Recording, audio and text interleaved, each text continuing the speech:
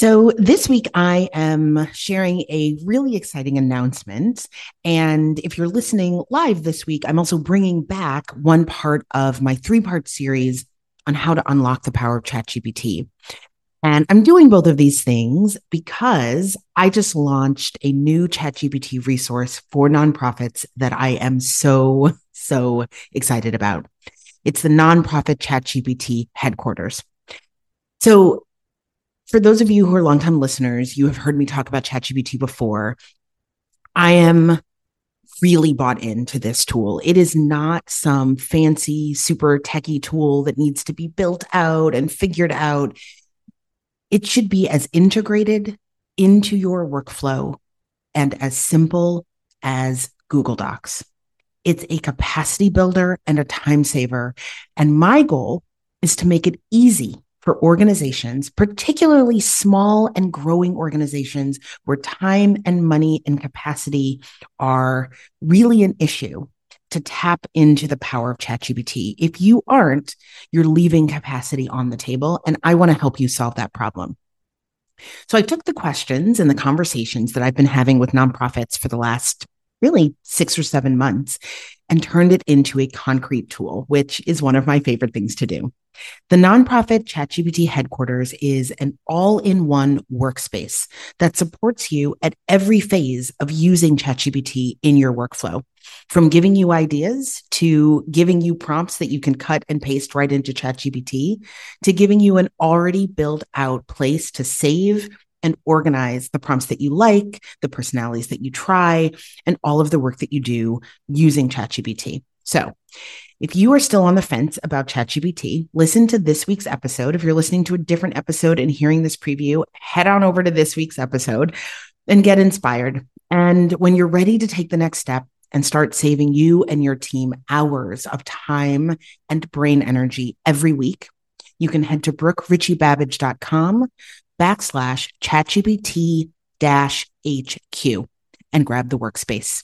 Enjoy.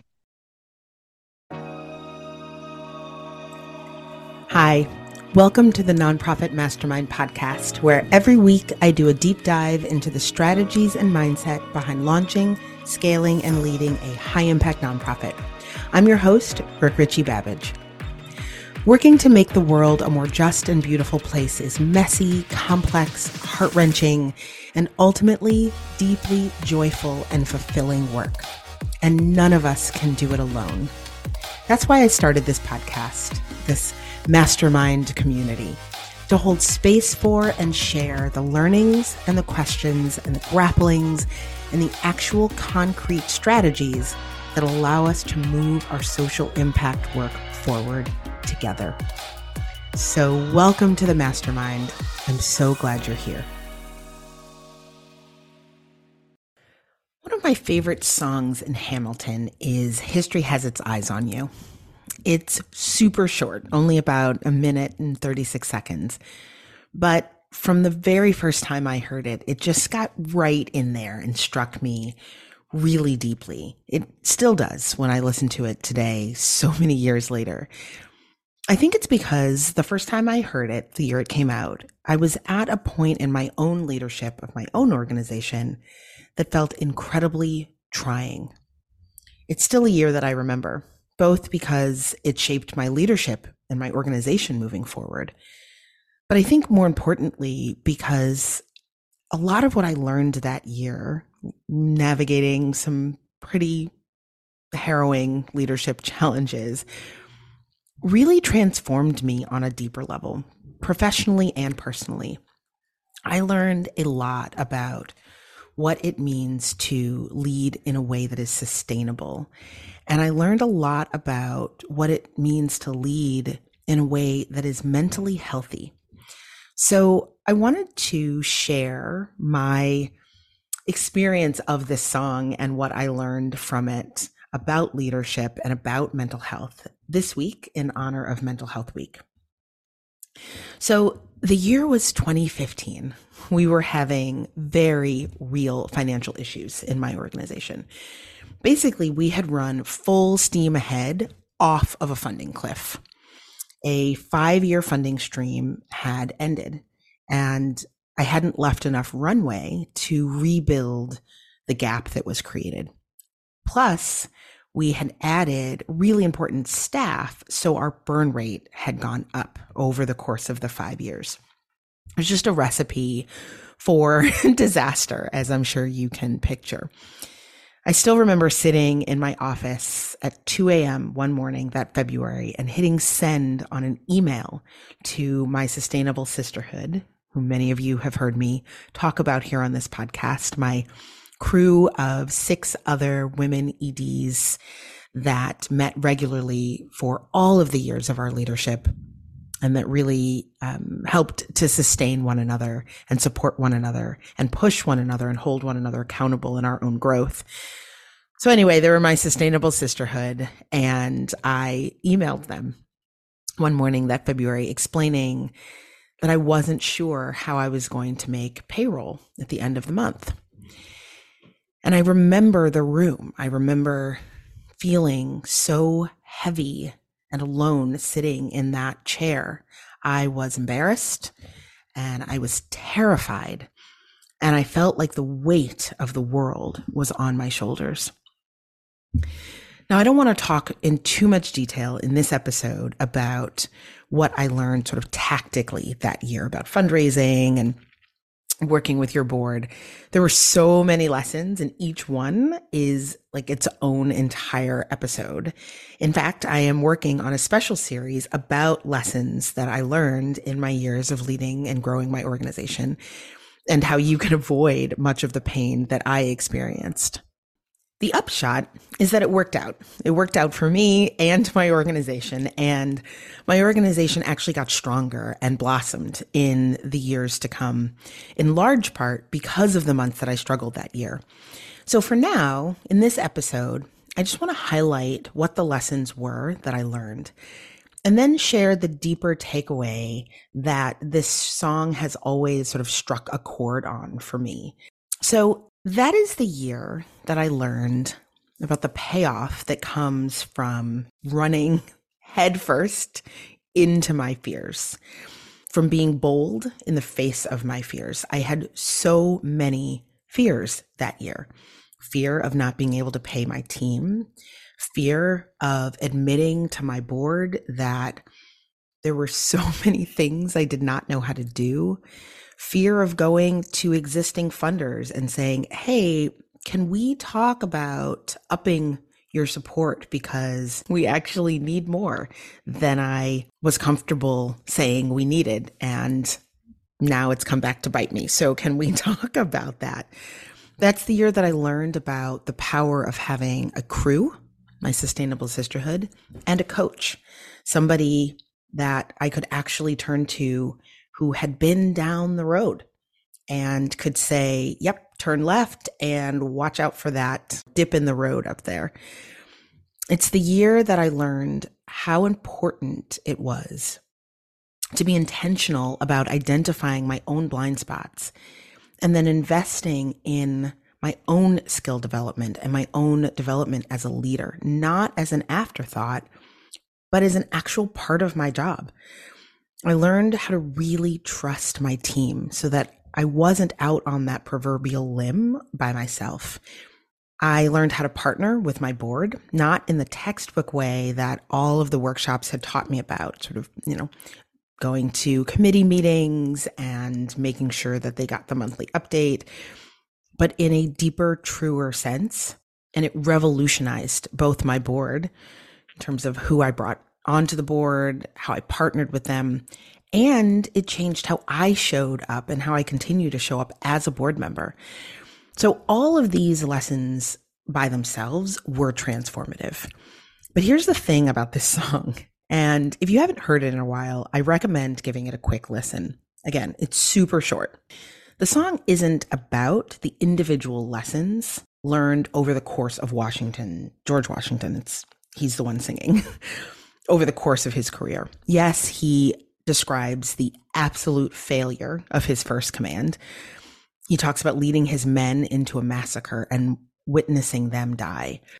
But what I took away was that he's talking about leadership itself.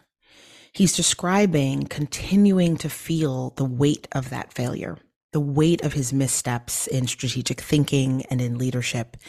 And he's warning Hamilton that as much as he may dream of the glory that comes from battle and leading a team, he should know also that there's no escaping the weight of leadership and the inevitable failures and their cost.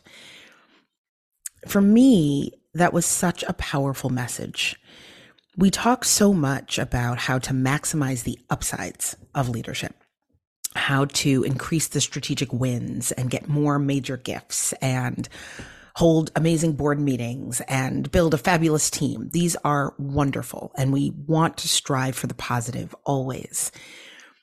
But I think it's also really important, and for me, this was a mental health issue, that we make real space, psychological space, organizational space, space sector-wide, to acknowledge that inherent in leadership will be failures, and that some of them will be epic. So we can't define the goodness or the badness of our leadership by whether or not we fail. We can't necessarily even define the goodness or badness or effectiveness of our leadership by how epic our failures are. And I think that there's real freedom and lightness in that. If every leader fails, then we are not ever alone in our struggles. If that sense of feeling the weight of messing up is so common that it made it into this musical as a lesson from history, then I was not unique or alone in my situation, and you are not unique or alone in your situation.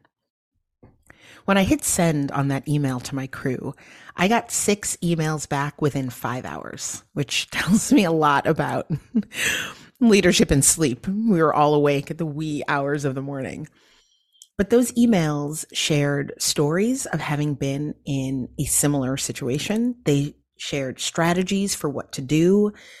And I know this is cheesy, but as I was going through that year and listening to the Hamilton soundtrack on repeat, as so many of us did, it struck me that if we know we're going to fail, then it just doesn't make a lot of sense to spend our energy trying to avoid it all the time. Instead, we can spend our energy building the tools to fortify us and to help us get back up and keep going. It doesn't make a lot of sense to spend a lot of energy feeling bad or guilty or shameful. That is the key to effective leadership, to build the tools to learn and respond and keep going.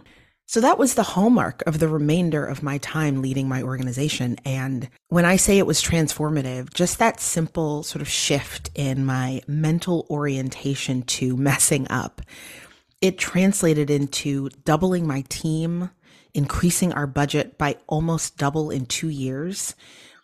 It led directly to my first 5-figure major donor, my first multi-year 6-figure general operating support grant. I actually dedicated time and effort to building my own leadership toolbox, coaching, a dedicated leadership development program, my crew, so many of the things that I coach and teach about now. What I learned is that those are the fundamentals of the practice of sustainable leadership. That there's no secret button I was going to press that was going to make sure that I got everything right all the time and everybody agreed with everything I did and I was never embarrassed and I never messed up.